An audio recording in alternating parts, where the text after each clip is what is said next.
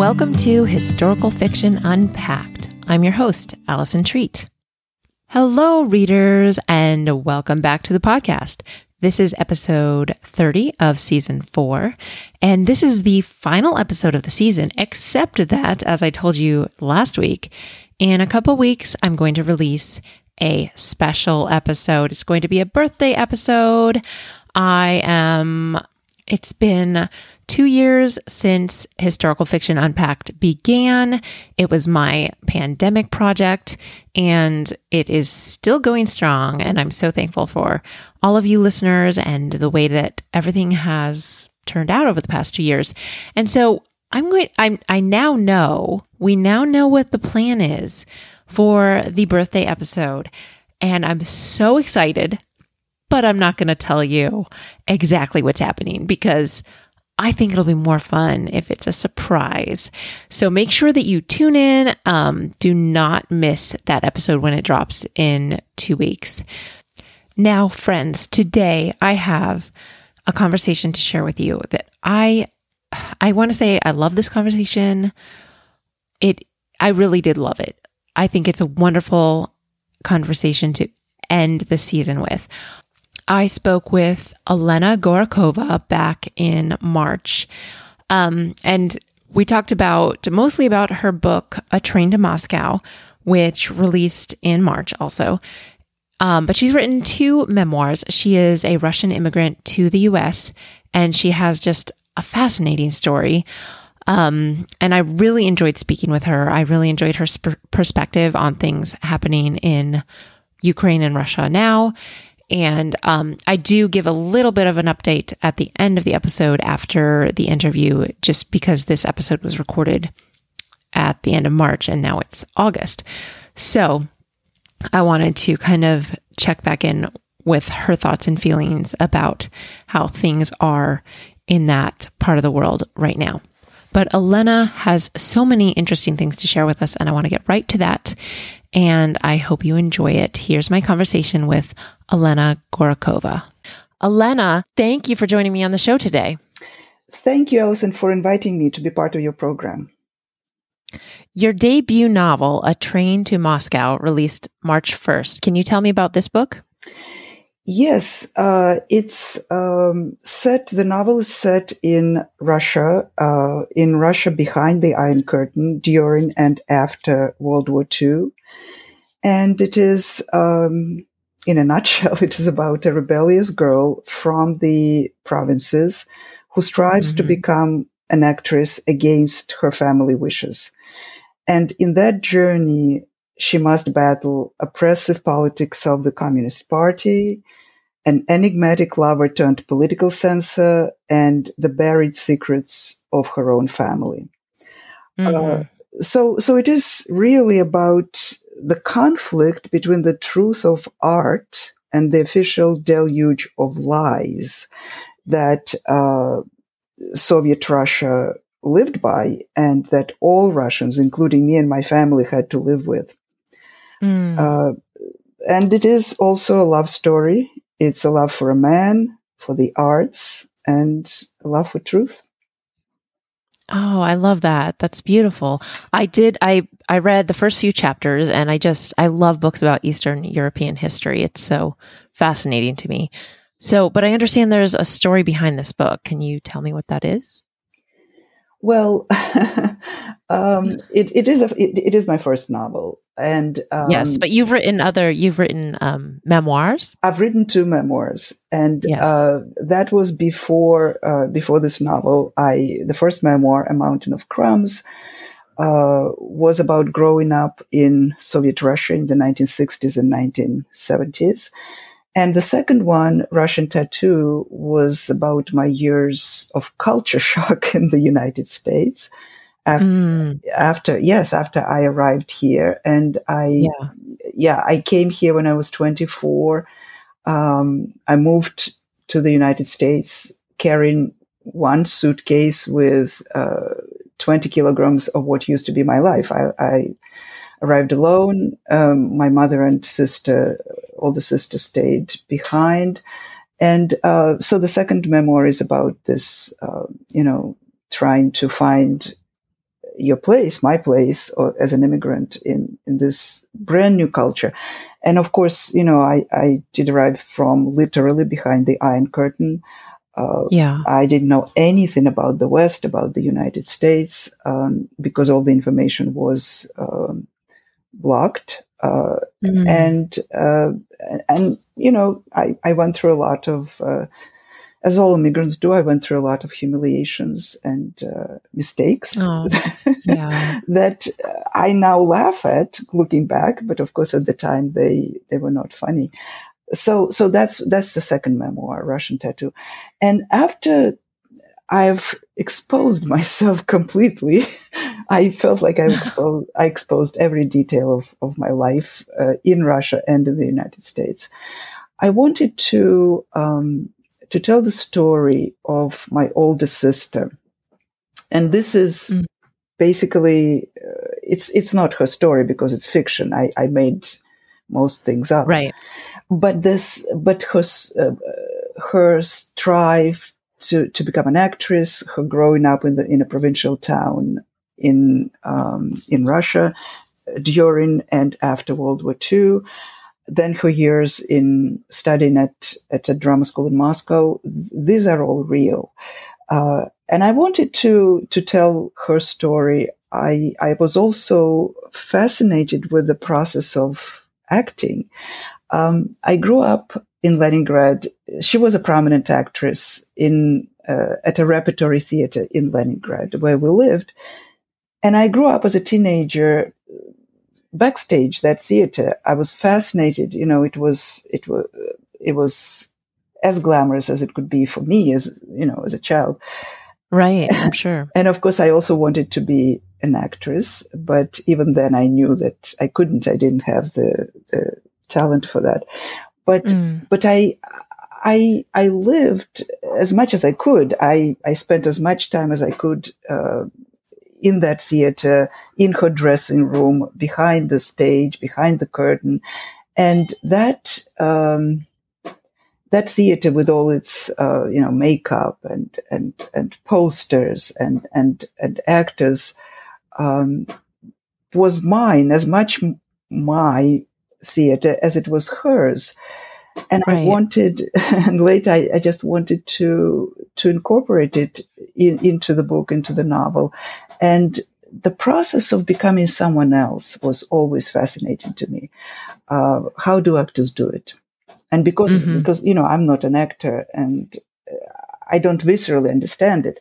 And my sister does. And she was a great actress, I thought. And she was a prominent actor in Russia.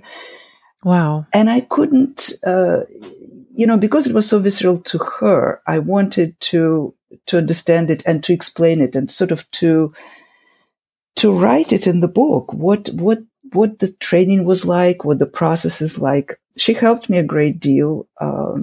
I talked to her. She tried to explain it to me as much as she could. And I also took some acting classes later, just recently in New York at HP Studio. Of course, I never got past level 2. I'm surprised they elevated me to level 2 from level 1. But it was valuable. It was a very interesting experience. Right. And I think I learned a lot, and I tried to put it into the book. So that's that one part of the novel is the acting part and the training to become an actor. The other part was really family history. And I used my family history as inspiration, and a lot of things that are in the plot that are pivotal in that novel is what happened to my family. It's the time after the war, during and after the war in Russia, was the time of fear. Really, it was the time of Stalin's purges. It was the time of Gulag labor camps. Right. And every family, everyone knew of someone executed or sent to the northern fringes of the country. And my family was not an exception. My mother's uncle was arrested for telling a joke. He was sent. Oh. It was a silly joke. It wasn't even a political joke. Yeah, that was in the book. I Right. did get that part of it. Well, he Yeah. was sent to a labor camp and he never returned. So that part is true. Right. And also my mother's two brothers were killed during the war. And one of them was an artist, just like Sasha's uncle in the book. He died. He did not survive. So that was something that is fictional. Right. But I asked myself, what if he hadn't died? What if he had gone all the way to Berlin? So there are things in the setting, in the characters that are that come from my family. Right. Oh, that's so interesting. And you have, you have quite a life story. You touched on it, that you grew up in Soviet Russia, and I'm just amazed. I think you show this, what it was like in Soviet Russia in A Train to Moscow. There are the long lines for necessities, for purchasing things, and the secrecy, like the fact that Sasha, your protagonist, she has to keep her uncle's journal hidden. It's like she knows that what he wrote would not be, because it's truth, because he wrote the truth. Yeah. It's like she can't reveal the truth. Yes. And then how revered Lenin was, almost canonized. I mean, canonized is a good word. He was canonized. Yeah. It's right. That scene in Moscow when they were standing in line to see Lenin's mausoleum, to see his body. He's never buried. He still isn't. And that was something that was almost sacred. Nobody could say, right. Yeah, nobody could criticize, God forbid, criticize the government or criticize communism or criticize the what you heard on the radio, the official news. Mm-hmm. And there were truly two entirely parallel realities. And that those realities, different realities, existed when the novel is set after the war, and they existed when I was growing up later in the 1960s and 1970s. Right.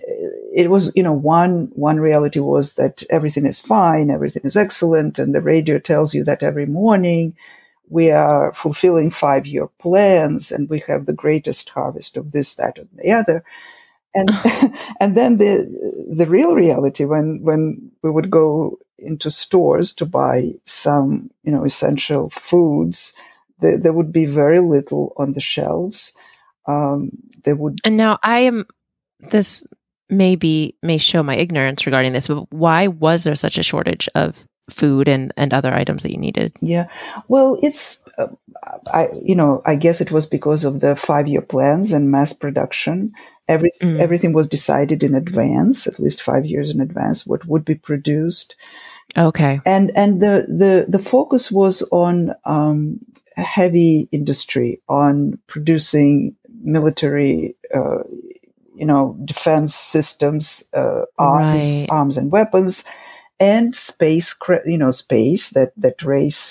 race also was very expensive, and people's needs and food and everything and clothes, that was the least priority for the government, I think. So maybe that was part of it too.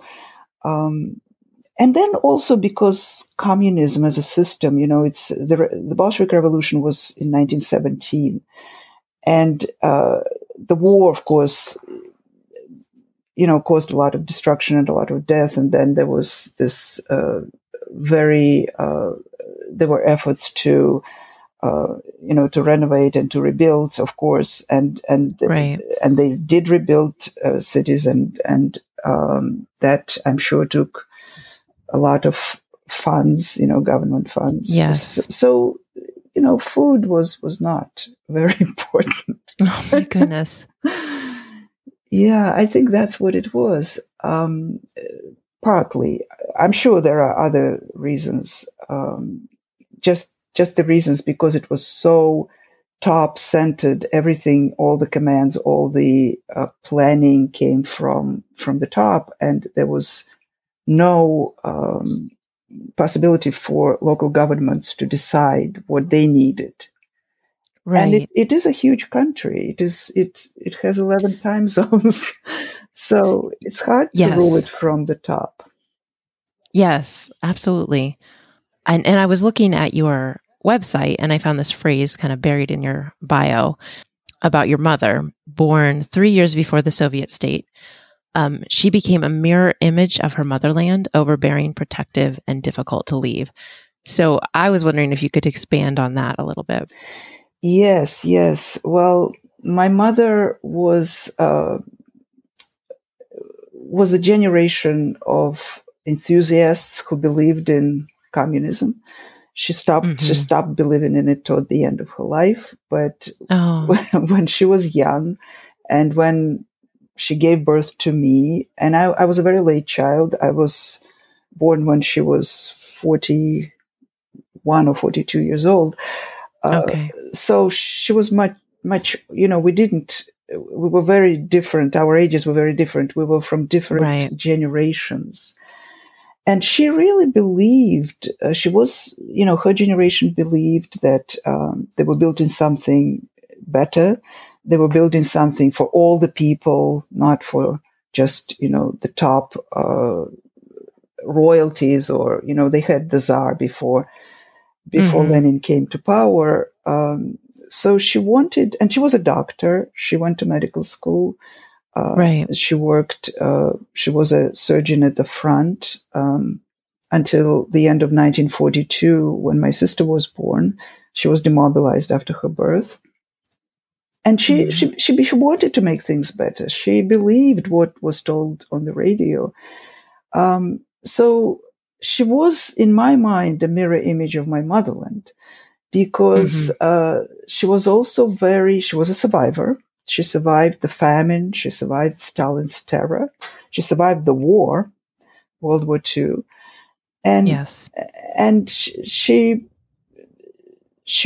was this, very, very tough, very strong person. She was also very stern and very strict and very unbending in many ways. And in that respect, she was very much like Sasha's mother in the novel, in this latest book, A Train to Moscow. Maybe she was not as severe as Sasha's mother, but she was pretty strict, and difficult to leave. It was very difficult to leave the Soviet Union. I only left because I met an American and I officially got married to that person, and that was on the books, although I was labeled as a traitor by everyone who I dealt with before I left. Oh my goodness. But they allowed me to leave. It was very difficult to leave. So, wow. So in that respect, my mother was like my motherland. It was this almost the same, some of the things that she shared with the country. She went sort of hand in hand with what the country told us, or what the government told us. And then later, when she she joined me in this country when my daughter was born in the United States. My mother came here and lived with me until she died. Wow. And that's when she realized that her whole life she had been lied to. Oh, wow. When she saw how people live in the West, because we were told in the Soviet Union, behind the Iron Curtain, we were told that the West is rotting. And these are the exact words: decaying, rotting, and the West is going to fall, and everyone will be, will become will look to the bright dawn of mankind, which is communism. And we were told about how, poor people are in the West, that there are very few rich people, and then the rest of the population are poor, and how they lived on the streets. And so my mother, when I left to Russia, when I moved to this country, my mother literally thought that I would be living on the street. Wow.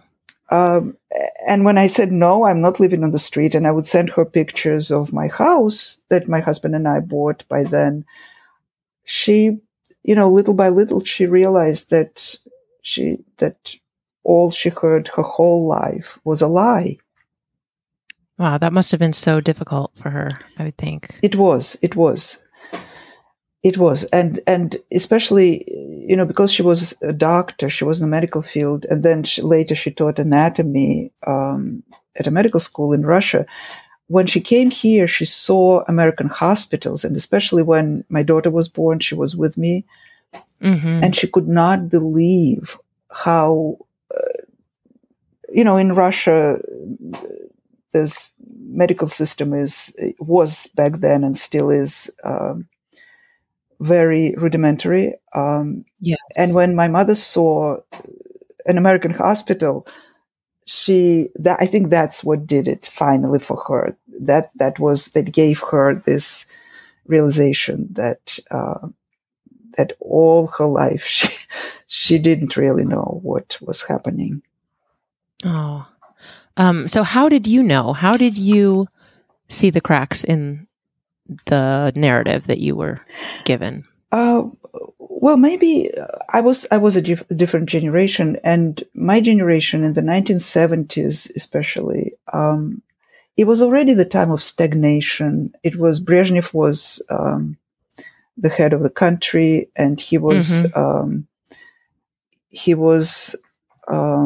this, he was very old, and he had slurred speech, and nobody really took him seriously. He was a figurehead. And by then, little by little, the country wasn't opening up yet when I was living there. It started opening up with Gorbachev in the 1980s, when Gorbachev came to power, with his policy of perestroika and glasnost, or openness. And he allowed to have certain books that had been banned before, he allowed them to be published. And that was the first time when Dr. Zhivago, for example, was published. Oh, okay. Yeah. And when Solzhenitsyn was published, his Gulag Archipelago. Yeah. And a number of other books that had previously been banned. So that was a time of openness. That's when the country started opening up, which led eventually to the downfall of communism in 1991. Right. But the time when I was growing up, it was not the time when my mother was young, or even when my mother was living after the war. It was after Stalin's death. See, I never lived under Stalin. Stalin died in 1953. And after Stalin, the country opened up a little bit with Khrushchev. When Khrushchev exposed in his secret speech in 1956, he exposed the system of Gulag camps, that millions of Russians were branded enemies of the people and were sent to labor camps where many of them died or others were executed. So Khrushchev exposed that in 1956, and there was a brief period of thaw. That's what it was called, thaw. Okay. It was a little more liberal. It became a little more liberal, and certain books were published, not many, but a few.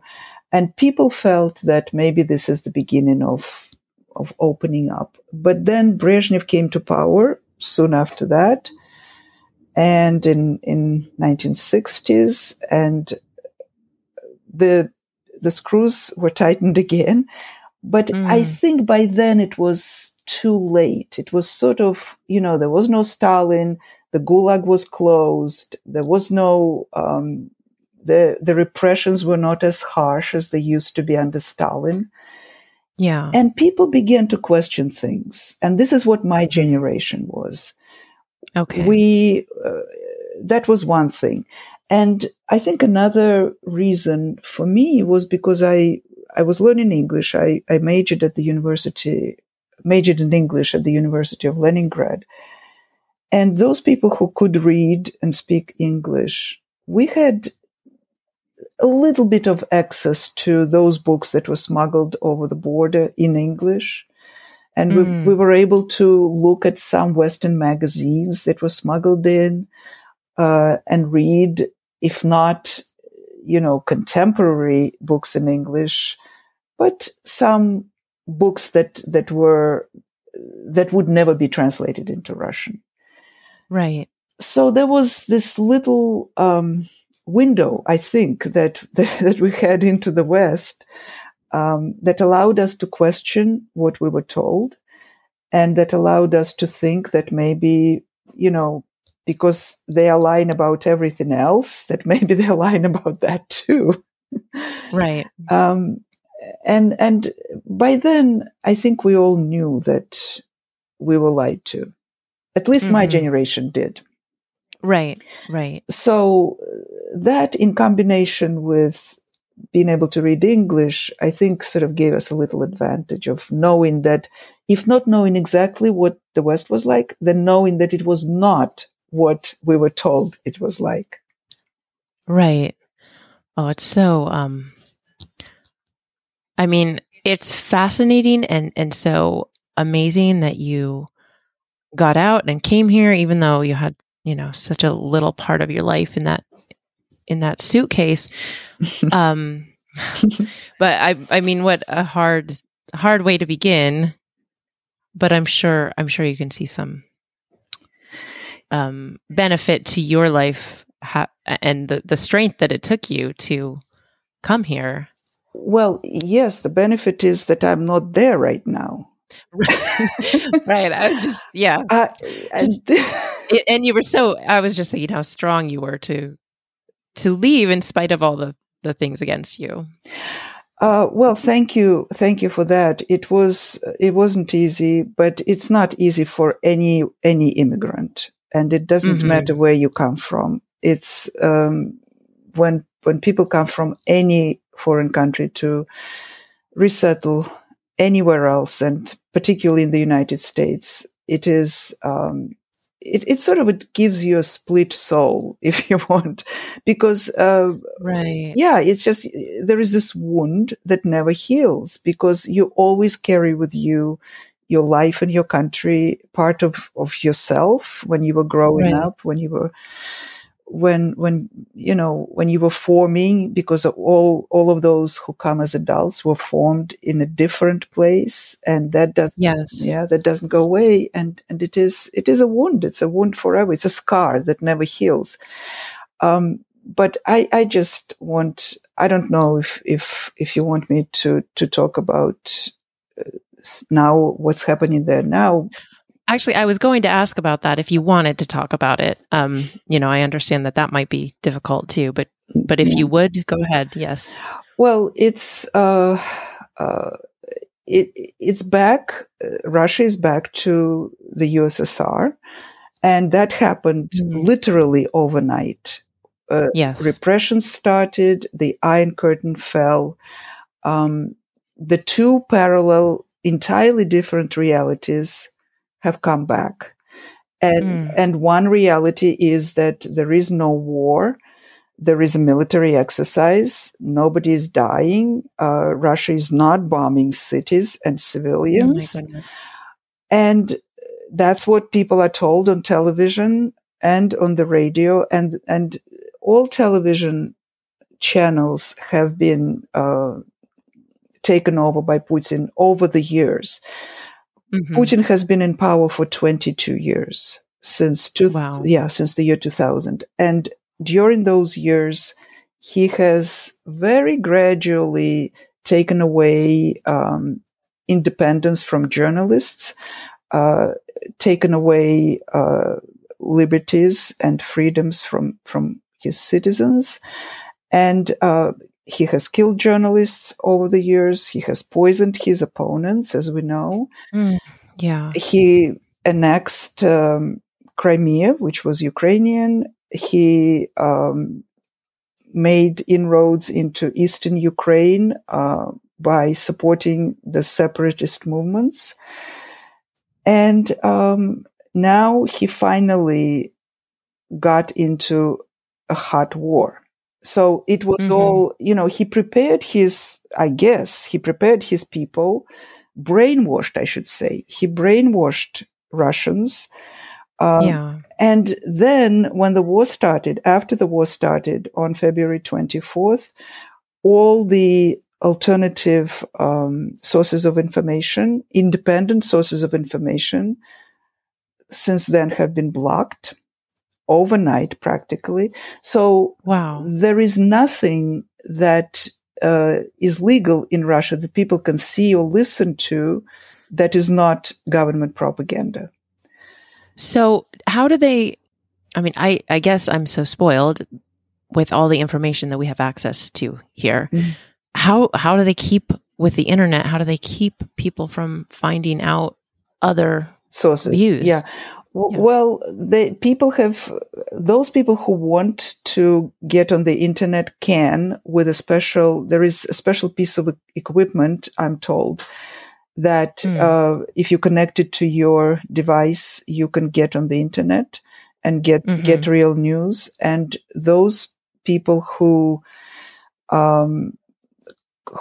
question the news do that. And all my friends can get on the internet. Right.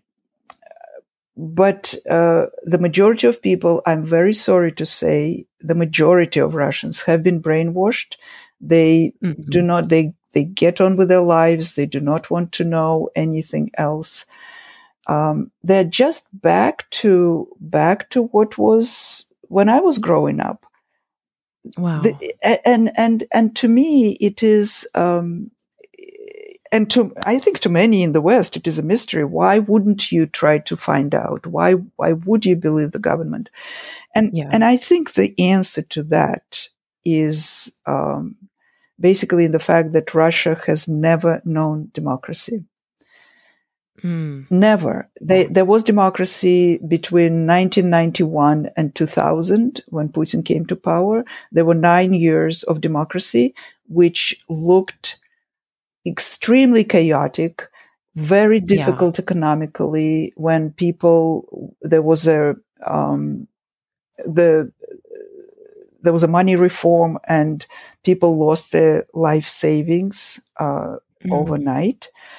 It was a very difficult time. Right. So that's what people... And that was their only experience with democracy. Exactly. That was their only experience with democracy. Then Putin came to power in 2000 and promised stability. And he's still running on that. Right. On stability, on we are the greatest, Russia is the greatest. It's this imperial delusions and paranoia, but that's what it is. And it breaks my heart. I'm sure. I have friends in Ukraine and Russia, and my friends in Ukraine are sitting in bomb shelters in Kiev. Oh my goodness. And my friends in Russia have been taken hostage to this imperial paranoia. And a lot of them have left. A lot of Russians have left. They can leave for Georgia and Armenia, which do not require visas. So a lot of people left for those two countries that used to be Soviet republics, but now are separate countries. Right. So it's a terrible time, and I just hope that somehow it will be resolved. Although I don't know how. I really don't right now. I know this must be incredibly difficult for you. I can't even imagine. It is. Yeah. I'm sorry. I'm curious. Well, first of all, you have written 2 memoirs. which I'm interested in now that I've been reading your novel. But what are you working on next? Do you have plans for more books? I'm working on another novel, and it may be a total mistake, because this novel took me a long time, because I had never written fiction before, and fiction and nonfiction are completely different. Of course, I mean, it's so obvious, but no, yeah, I know. But I guess I didn't know it, or I knew it, but only cognitively. I didn't know it viscerally. And when I presented the first draft of this novel, A Train to Moscow, to my agent, and of course it wasn't the first draft. It was, for me, it was maybe draft number 17, but for her, it was first. When she read it, she said, "This is not a novel; it's a memoir. Oh. Take it back." And I took it back, and I really dissected it and changed things and put in different plot lines. So it took a while to figure out how to write a novel. And I hope I learned certain things, but I don't want to be too cavalier. But despite all that, I'm working on another novel, and it's too early to talk about, anything in particular, but it has to do with banned books in the Soviet Union. It's set later in Russia, but later in time, in the 1970s. And it's about banned books. Wow. That's interesting. So I have a question I ask all my guests, and it probably relates a lot to our discussion about what's going on in Russia right now. But how do you think learning about history through story, through a memoir or through a novel, helps us approach life in the present? Well, unfortunately, A Train to Moscow it's a repeat of history. What's happening in Russia now is exactly a repeat of what Russia was like back then in times of post-World War II under Stalin.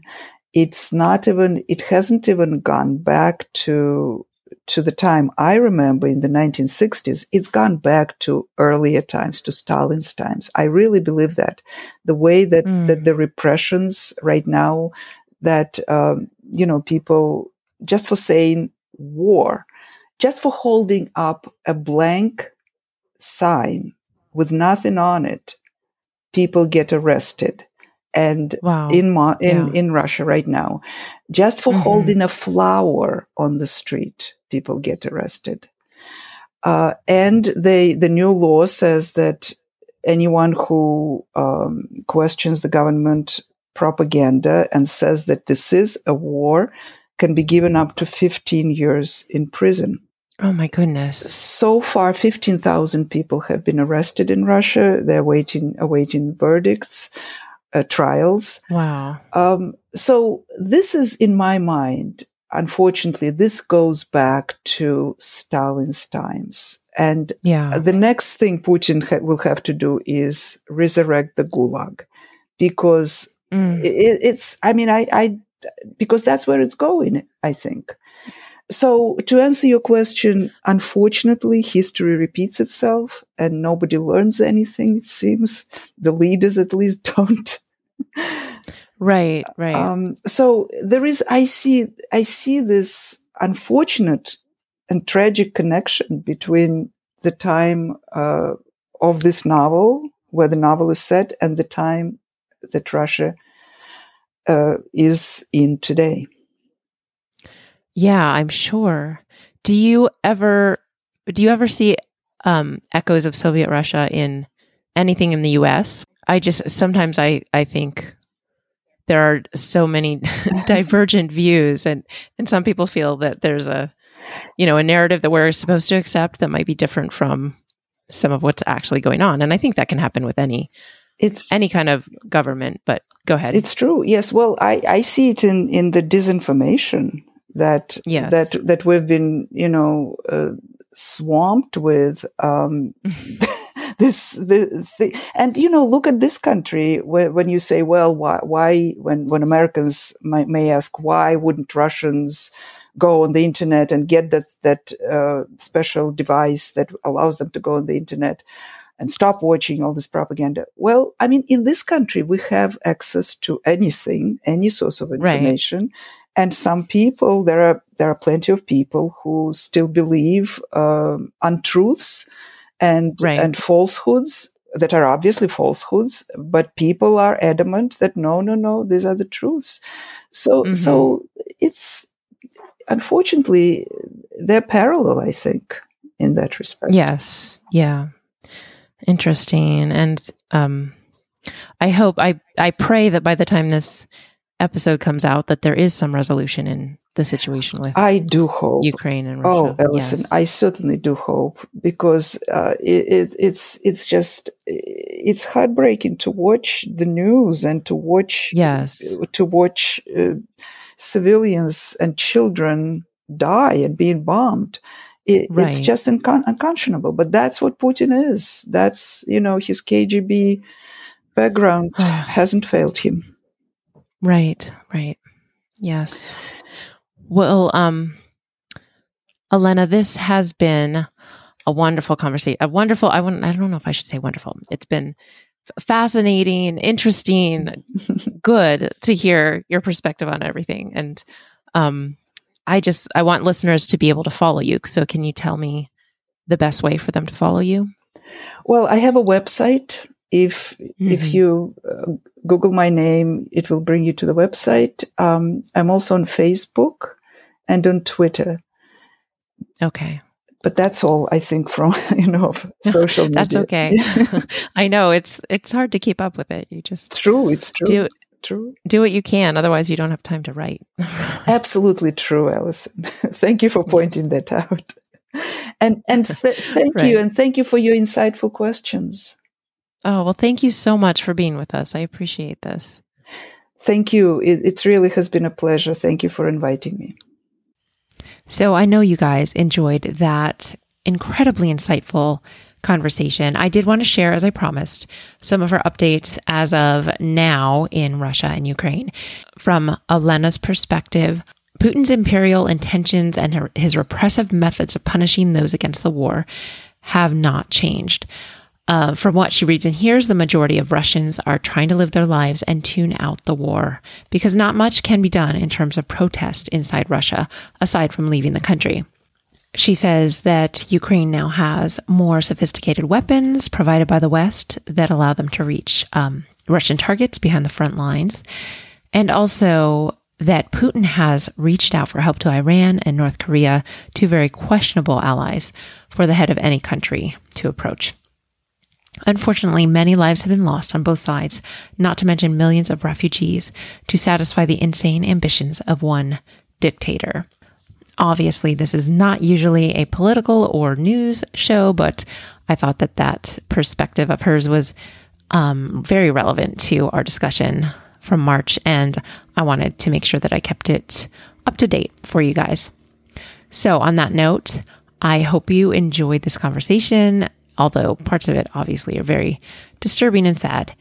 Now, moving on, I know that this season is coming to a close, but I will be back and I'm still producing material. So I still need you to help me promote and support Historical Fiction Unpacked. And there are a few ways that you can do that. So the first way is, of course, by following or subscribing to the show on whatever your favorite app for listening to podcasts is. So once you do that, you can also leave a review. A 5-star review would be great. It does not have to be long. It doesn't take much time, but it does bring attention to our show and puts it in front of other lovers of books and historical fiction. So that would be 2 very easy, quick, free ways that you can support the show. And then you can also follow us on Instagram at Historical Fiction Unpacked, and you can join the Facebook group, which you can find by searching Facebook for Historical Fiction Unpacked podcast group, or you can get to it from the show notes, which can be found at alisondreet.com/blog. as well as in your favorite listening app. One more thing, if you would like to support the show with your pocketbook, please go to patreon.com/AllisonTreat. That name needs to be spelled correctly to find it on Patreon. It's ALISONTREAT. So patreon.com/AllisonTreat. And you can also get there from the show notes. I have it linked in every episode.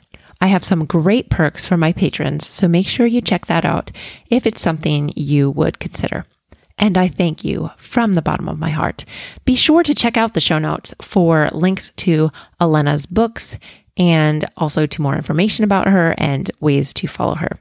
Now, to close our show, I want to share a few quotes from Vladimir Lenin, which are a bit chilling. The first one is his words, "The goal of socialism is communism." And next, he said, "Give me just one generation of youth and I'll transform the whole world." So, my friends, keep that in mind. Pay attention to history and keep reading historical fiction. I will talk to you again in a few weeks.